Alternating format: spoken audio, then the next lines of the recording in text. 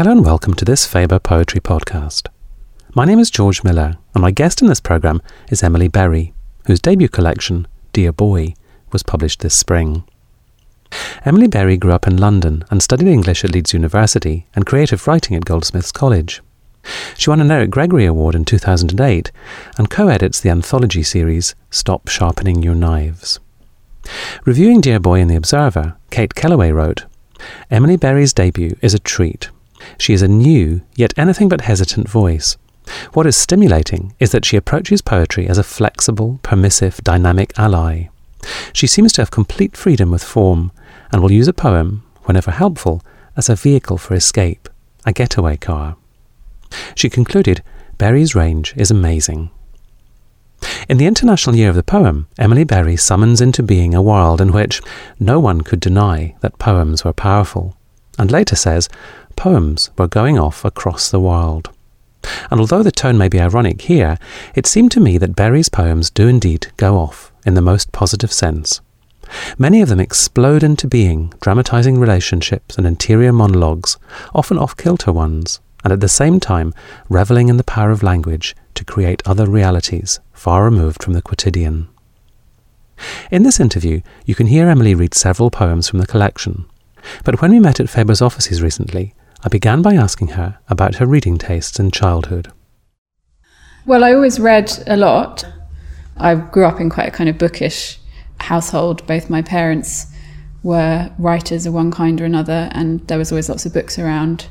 And I think I probably started writing from a very young age, although again, I don't really remember how that happened. I'm an only child, so quite typically I spent a lot of time on my own reading, and there's something really, I guess, magical about the books you read when you're a child. Like now, I occasionally have reread books I read as a child, and it's never quite the same, and it's almost better not to, because you have this kind of memory of this amazing world that you inhabited, and then when you reread it as a grown-up, you sort of see the sort of way in which the language is very simplistic or something, and it doesn't quite add up. I don't know if I can remember specific poetry sort of reading. I know I was given an anthology by my godmother when I can't remember what age, but youngish, that's called Other Men's Flowers, quite a famous anthology. And I read a few of those poems a lot, and one of them was The Ballad of Reading Gaol, which I read over and over again. For some reason, I took quite a shine to it, and I remember I would recite it to older friends, my dad, or like friends of my parents who came to the house. Sort of, I don't know how that went down. And did the writing of poetry, was that something that was a thread throughout? Because I guess a lot of children enjoy writing poetry, but that sort of tails off, perhaps, in adolescence. I remember writing a few poems when I was sort of maybe 10 or so. I wrote a lot of stories when I was a child. I have all these exercise books from primary school filled with these stories. I don't know if there were poems that I was writing in my spare time. I don't have any copies of them, if so. But I remember writing a few poems when I was sort of 10 and 11. And then it was actually when I got into adolescence that I started to write poetry more kind of avidly, and it was usually like unrequited love poetry. Yeah, there was a phase of writing quite a lot, I suppose around between like 14 and 17 or something. And I started reading poetry a bit more then. So I think Sylvia Plath was probably the first person I was really reading. And then John Berryman. And then it kind of tailed off when I was at university, and it was only after that I sort of got back into it again. Do you know what the first poem that you still, what you think of as your sort of first mature poem, the first poem that you would be sort of happy to see in print today? Oh, that's a difficult question. It would be something that I wrote when I was like in my early to mid-20s. And I guess it would probably be one of the earliest ones that I got published, which was probably, there's a poem in the collection called Two Budgies, which is probably one of the oldest, if not the oldest poem in the book. And that was the first one I got kind of accepted for publication somewhere. So that was quite, I remember getting that letter and being really excited, because before that had just been like loads of rejection letters, although they would become a kind of increasingly a bit more sort of friendly, like, well, we didn't like this, but we can see it might be worth sending us more or something. Tell me about this collection, your debut collection. You mentioned one of the oldest poems there, but this represents your work over a number of years, presumably. I guess so. The oldest poem was probably written in maybe 2005 or 6. So what's that? That's like 7-8 years. And I've heard a lot of other people say this when they've published their first collection, is you kind of put everything you have that you think is any good into it, and then suddenly that's it. Your cupboard is completely bare, and it's like you're kind of back to square one, which is kind of both a good and a sort of frightening experience. And I always feel in between every poem that I'm never going to write another poem again. So that's sort of the phase I'm in at the moment. But it feels good to at least if I don't ever write another poem again, I've got this book. Tell me about actually putting the collection together in terms of selecting what goes in. Did I see you somewhere saying it was a little bit like packing and unpacking a suitcase, trying to get the order right? Yeah, I'd stand by that, I suppose. The order was changed like countless times because I'd put it into an order when I did the first draft, and then I then showed that to a couple of friends, and it was then reordered after that. Probably reordered several times before I even sent it to the publisher. And then once it was accepted, it was reordered again, and then even once it was typeset, it had to be reordered a further time because there was quite a few sort of technical constraints with how the poems would sit, because some of them have certain formats that mean just that they had to sit on certain pages and so on. Let me ask you perhaps to read a first poem from the collection. Letter to Husband. Dearest husband, beloved husband, most respected, missed and righteous husband, dear treasured absent husband, dear unimaginable piece of husband, dear husband of the moon, it has been 6 months since dear much lamented distant husband, my champing heart forgives you, please come. In a long undergrowth of wanting I creep, at night the sea is a dark room, I called and called, these white corridors are not free from longing. Dear postman, dear nighttime, dear dark mouth hovering over me, dear knee bones, dear palms, dear faithful body, I have wants. Husband, speech is a dark stain spreading. I have no telephone. No one will give me a telephone. I lost your voice in dark places. It is written over and over that, please come. A scribble is the way a heartbeat is told. Dearest serrated husband, my heart scribbles your name, my mouth scribbles.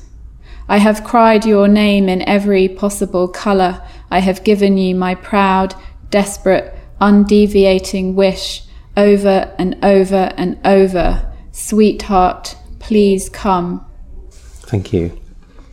In this poem particularly, scribbles are relevant because it's the kind of story from which the poem arose is about a woman, I think called Emma Houck, who was in a sort of a mental hospital sometime at the start of the 20th century.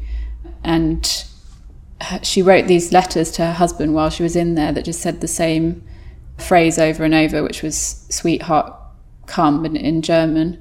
And she would write the words over the top of each other. So you can actually see these letters. They were kind of rediscovered after her death, and they were never sent. They were just kind of locked away in a cupboard by the hospital staff. So they basically just have these huge kind of scribbles, and they're really moving. When I came across this story, I just found it really moving, I suppose, and I wanted to do something with it. And it took me ages to really get anywhere with it because it seemed hard to kind of fill in loads of words into this woman's experience where she had obviously only had a few. That's why in this poem it's got a particular form where there's lots of kind of spaces in between the sort of lines that I suppose are meant to kind of indicate the sort of jaggedness and the serratedness of this like unrequited longing for her husband and sort of sense of abandonment. Can you say a little bit about the process that you went through from discovering her story to ending up with the finished poem? I think I kind of wrote a few lines like quite soon after I'd sort of heard the story, and they never seemed quite right or to have gone anywhere. I mean, just say like one or two lines, and I had that in a notebook. I just thought, I'll come back to this at some point. I think it was then a sort of experience in my own life, I think, sort of helped me to like get a bit more into the story of this woman, I suppose, because my partner went away to work abroad for a number of months. So I suppose I like tapped into a tiny bit of what this woman might have been feeling, although obviously completely on a much smaller scale. And I was writing sort of more sort of autobiographical poems about absence. I can't remember whether this one came before those or during, but I think that probably helped a bit with the sort of emotion behind the poem. And then I think it probably maybe just came quite quickly after that. The idea of using these spaces, I think, sort of helped and maybe sort of illustrated the difficulty I had in writing the poem, that it's sort of a kind of stuttering. How easy or difficult is it to know when a poem is finished, to know that you're happy to let it out of your hands? Is that clear cut, or is that difficult to determine? I think it sort of it has various different stages. So usually, or quite often with me, is I'll write a poem and then I'll finish it. Well, I'll think I've finished it, and I'll be in a sort of mild state of euphoria, thinking, yeah, great, I've written a poem. And then I always have to leave it for a couple of days, and then sometimes, more times than not, I'll come back to it and look at it and think, oh God, this is terrible. And then I'll sort of put it aside. And if I come back to it and think, oh, actually, it's all right, I'll usually then look at it with fresh eyes and feel that there's more that has to be done. And I rely quite a lot on other poets to look at poems and give feedback. Letter to Husband is obviously addressed to someone, and it struck me reading the collection that many of your poems are addressed to someone. That's a mode which you quite often adopt. Poetry sort of generally for me is a kind of form of address, and so I'm always speaking to someone, even if there's not a sort of obvious addressee in the poem. I suppose the poem is then speaking to the imagined reader or audience or something. And I suppose that's just because it's a way of communicating. So you can't just have one person or a speaker can't be communicating in a vacuum.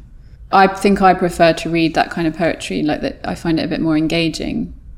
Let me ask you about the second poem you chose from the collection, The Old Fuel. Perhaps you could read that and then we could talk about it. The Old Fuel. Half the time I'm frying onions or planning a meeting or deciding whether to plait my hair, and it's all happening. Other times I wake up and the day's flung out in front of me like a roll of lino, and I'd rather not step on it.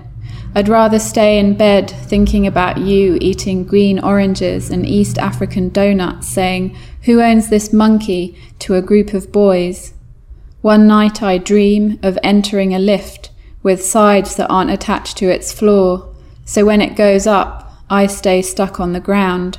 I take the stairs, but none of this is enough to reach you. Some things never change. John Humphreys is still shouting at someone between 7:30 and 9. Your shoes line up in the hall, and I'm cranking out oodles of love the way an old spaghetti machine cranks out spaghetti. Baby, it's hard work. Thank you. And again, you're using typography there slightly differently from in the previous one. You got justified margins on both sides. What were you seeking to do there? I can't really say that I was like seeking to do anything. It just sort of happened. It mainly seems to occur in these poems that are about absence. I think it's got something to do with that it sort of indicates a sort of a difficulty in the sort of the way of speaking about this particular subject. To me as a reader, what made it very different from a sort of banal poem of separation was the sort of amazing imagery in it, and this bizarre question, who owns this monkey? And there's this image of the lift taking off, but the speaker being left on the ground. It was literally a dream that I had, I think. I guess it's fairly sort of easily psychoanalyzable in the context of the poem, that I was in one place feeling sort of static, I suppose, whereas my partner was like away and sort of experiencing all these sort of seemingly exotic from my standpoint things. So I guess that was a kind of autobiographical kind of starting point, but it became a bit fictionalized just in the sort of sense of inserting a sort of hint of like magical realism or something. Let's put on a poem. Sweet Arlene. In Arlene's house we live above the mutilated floor. Arlene tells us, this is what you do, this is what you don't. We keep watch over the reddening ivy. We take off our shoes indoors and don't hang up our coats and never mind the cold and the bleak outlook. We think of other moments. Baby, baby, baby, take me home. Arlene has us in one room. At night we smother the window with a system of blankets and a towel balanced on the end of a broom. We remain sane despite the worrisome nature of details. All day we are smuggled through a city where ivy rests against walls, seeming incredibly peaceful, and we wish it could teach us something. We say, thank you, Arlene. Thanks for this opportunity. Thanks for this shaft of light lying like a plank across the floor. Thanks for the visceral scrape of the freezer trays and for a picture of a lady with no clothes on. Most of all, thank you, Arlene, for giving us things we did not have before, like the chance to eat pears while looking out the window at a pear tree. We've confessed to Arlene. Knees to our chests in the usual position, we repeated our ritual of shiver, breathe. We recited our mantras, but they came out crooked and strange. We wished we had faith. We made this prayer a faithless one. It took all our energy to say, please help. We kneeled up in bed. We had the sheets in our hands like ropes. We needed something to hold. We sent it out. We didn't know if we were talking to God or Arlene or someone else. She was behind us like a devil. The devil had her hand on my back and she stroked our hair, and she was sweet Arlene.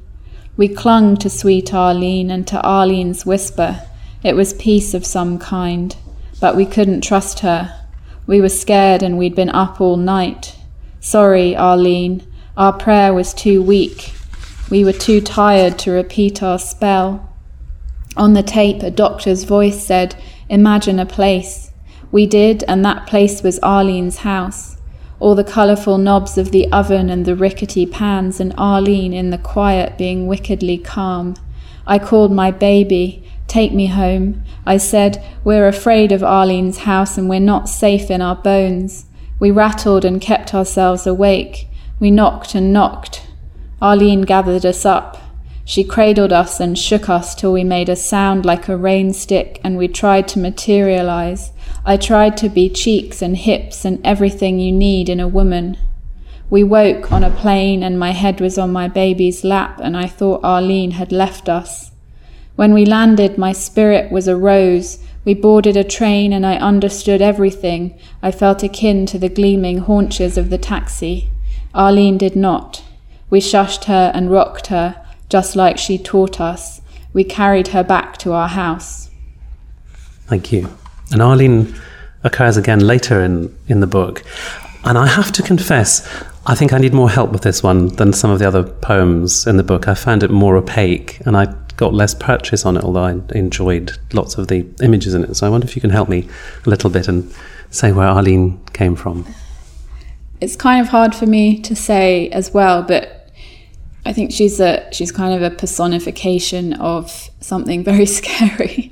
I read a review of the book that talked about the two Arlene poems as being like recurring bad dreams, which I thought was a good way of looking at it. I guess I'm always quite intrigued by the sort of relationships between people and power dynamics, and particularly kind of have this kind of creepy fascination with people who are in positions of authority or in sort of nurturing parent type roles, and what happens when they abuse those or kind of act in a way that's not appropriate to that. I mean, I'm not talking about like paedophilia or something, but more a sort of psychological thing. For example, like the dynamic between patient and doctor, which is a recurring one in the book, where the doctors are clearly forgetting the Hippocratic Oath in a big way. Yeah, exactly. So, yeah, I don't know where this fascination comes from, but I just sort of like to kind of play around with those kind of dynamics. So Arlene is a character who is in a sort of, I suppose, a kind of the role of like a mother figure or sort of aunt or something, who's supposed to be looking after these. It's not clear even to me how old the characters in the poem are, but sort of sisters of a like young-ish, and it all kind of goes horribly wrong. And for me, it's just the poems are mainly about kind of fear and claustrophobia and a kind of repetitive nature of that. I suppose they're more conveying an atmosphere than any sort of like particular narrative. I kind of felt myself to be in the Gothic Deep South, and I'm not quite sure why. I don't know if that's just me. No, that's definitely something I was maybe aiming at. I've always been really fascinated by sort of American Gothic and the Deep South, and I've read a lot of American literature, and yeah, obviously the name Arlene kind of conjures up that kind of thing as well. After I'd written the poem, I actually remembered this book that I'd read a lot when I was a teenager called Flowers in the Attic. It's by Virginia Andrews. That was this kind of trashy American Gothic trilogy.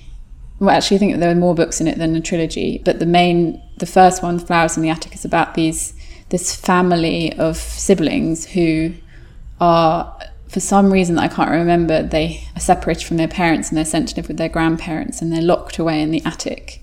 And gradually over time it becomes clear that the grandparents are like slowly poisoning them or something. So it's a really grim story, but weirdly compelling. And I don't know if that somehow like fed into this poem. I feel that it may have done on some level. That relationship that you mentioned about the abuse of power crops up again in A Guide to Corseting.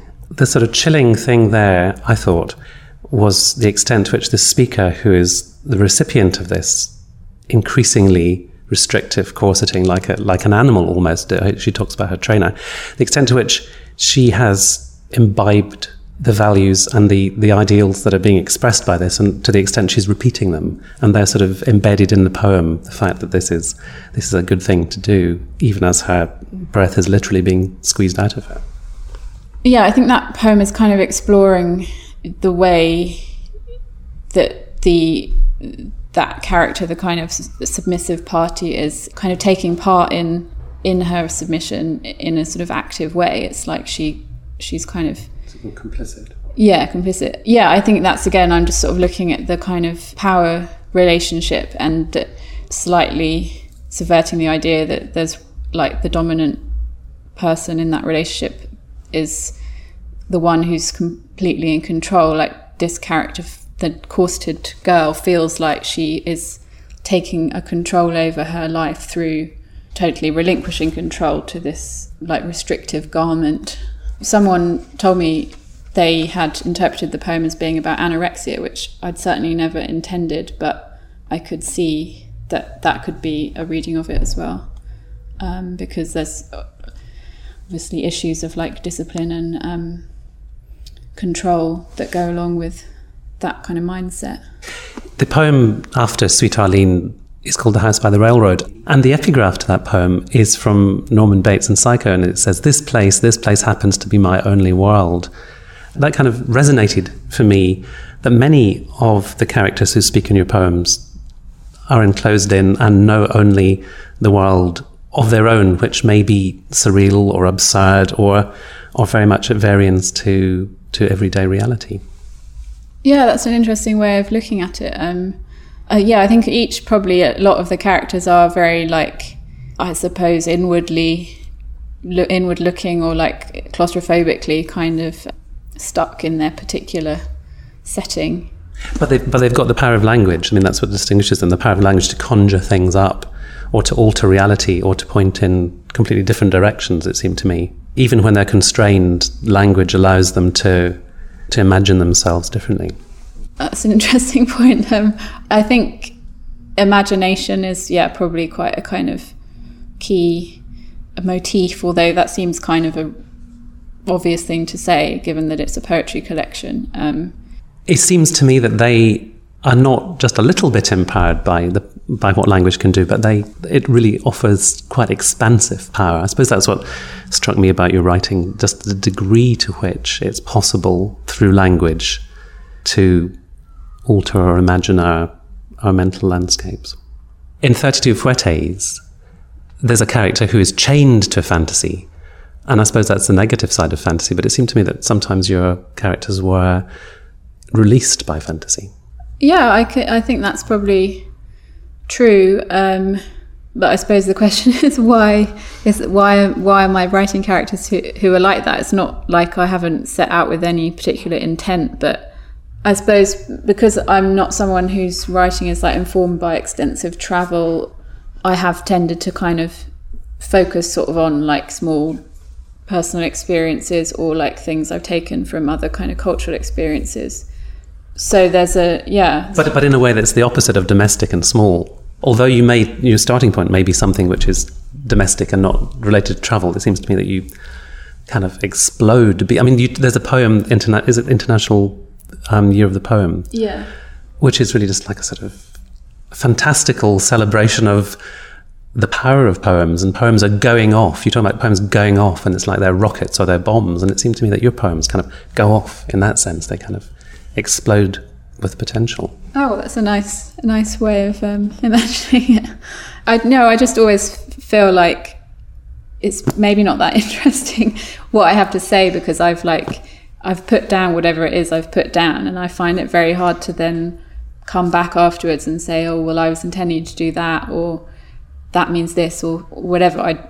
I just feel a bit mute or something on the subject, because whatever I had to say is said in poetic form or something. Let me let you say it in poetic form then. Let's have another poem from the collection, and the tomato salad is the next one you've selected. The Tomato Salad, and this is dedicated to Lois Lee. The tomato salad was breathtaking. Sometime in the late 1990s, the Californian sun ripened a crop of tomatoes to such a pitch you could hear them screaming. Did I mention this was in California? There was corn on the cob. She was English, and her heart almost stopped when her aunt served her a bowl of red and yellow tomatoes so spectacular she would never get over them. I can only imagine the perfectly suspended seeds, the things a cut tomato knows about light, or in what fresh voice of sweet and tart those tomatoes spoke when they told my dearest friend, Yoshi Yoshi Lamboka Satuti Futwa Tomata, in the language of all sun-ripened fruits. Thank you very much. So let me ask you a straightforward question. Where did this come from? Well, this is one that does have a clear provenance. I suspect.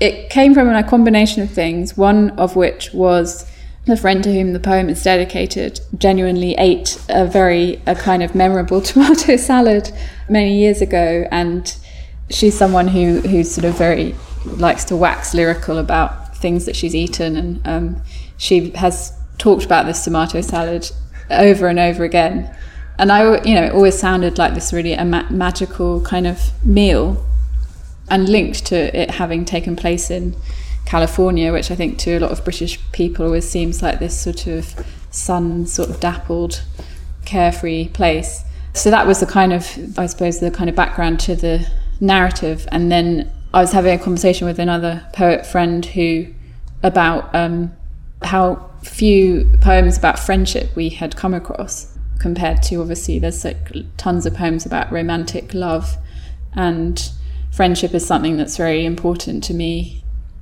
and I felt like it would be nice to try and write something about friendship. So those kind of two things came together, And I think it ended up sort of being, with the kind of made up language in the poem, sort of saying that actually it's really hard to write about friendship. It's sort of incomprehensible, or like talking about it is sort of very hard to communicate or something, except in this made up language.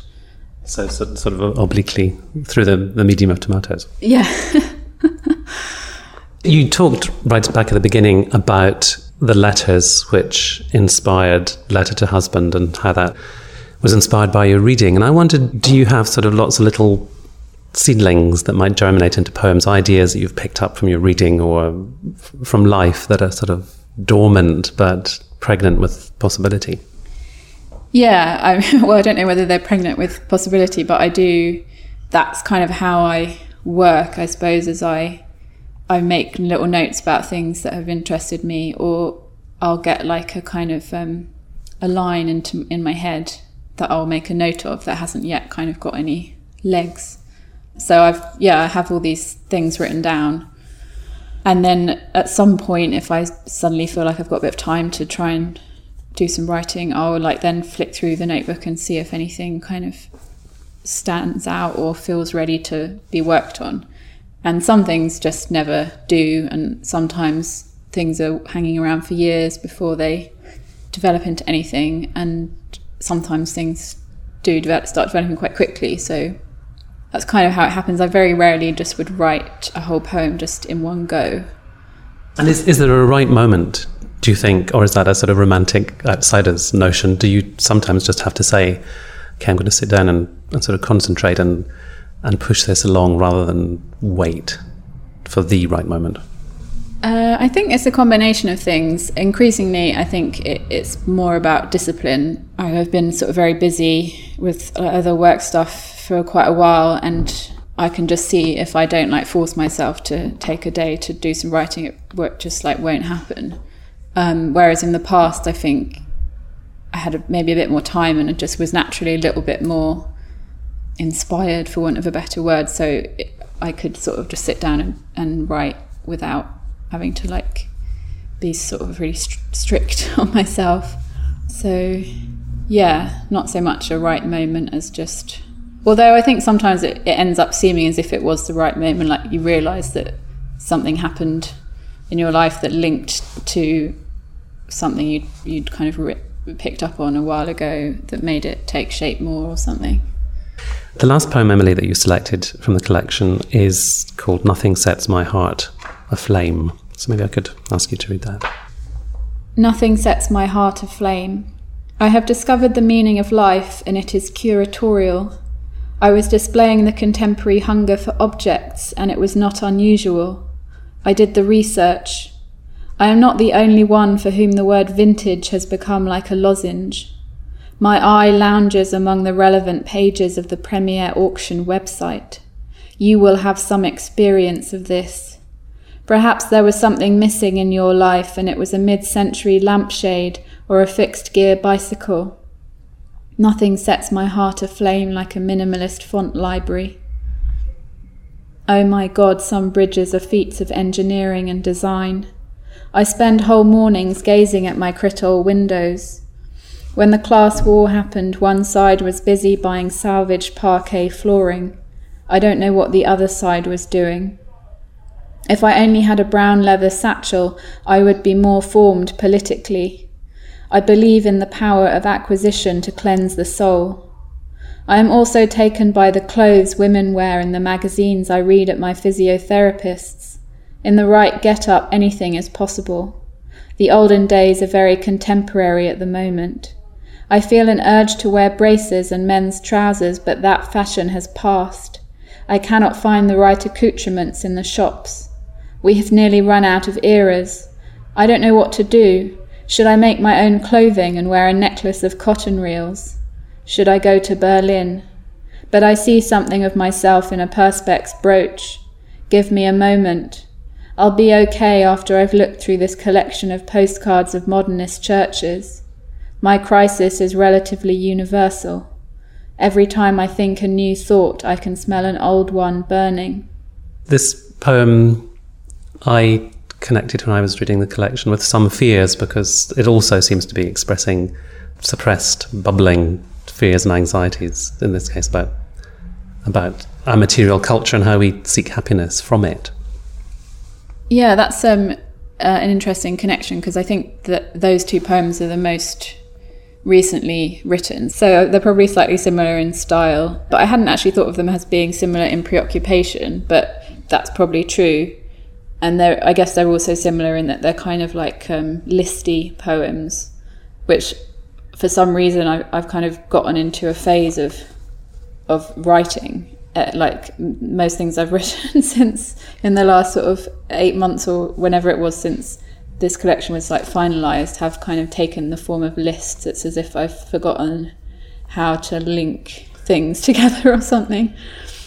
Yeah, but I think the worries in this are maybe a bit more nihilistic or something than in some fears, which I feel like feels a bit more hopeful, strangely. I don't know if that makes any sense. Because the fears in this poem are really about running out of fixations, having exhausted all the possibilities of retro and vintage and things to become, objects of desire, which are worthy of one's attention, and actually the fear that's, there are no more bygone eras left to consume. Yeah, and I think there's a sort of like depressive sort of attitude in the idea that there's so much fixation on all of these things, but once you've kind of concluded that they're meaningless, then you're left with nothing anyway.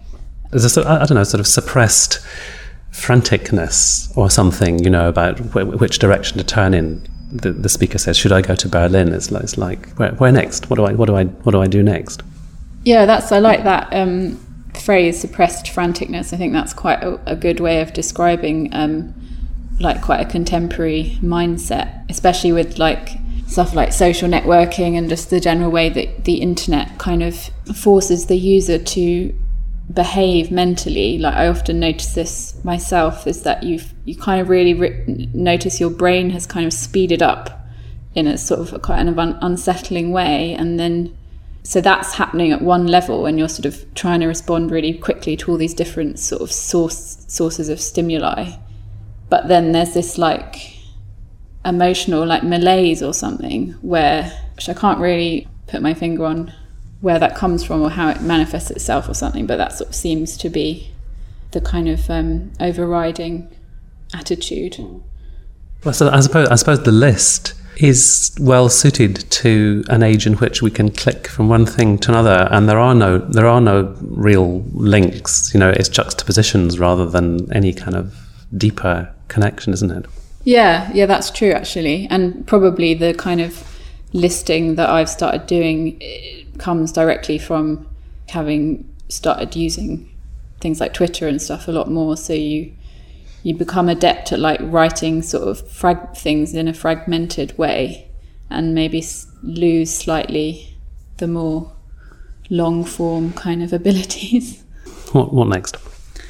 What next? It does feel like quite a sort of weird phase, because you kind of, like I was saying earlier, you've kind of given away everything that you've written and now you've got nothing left.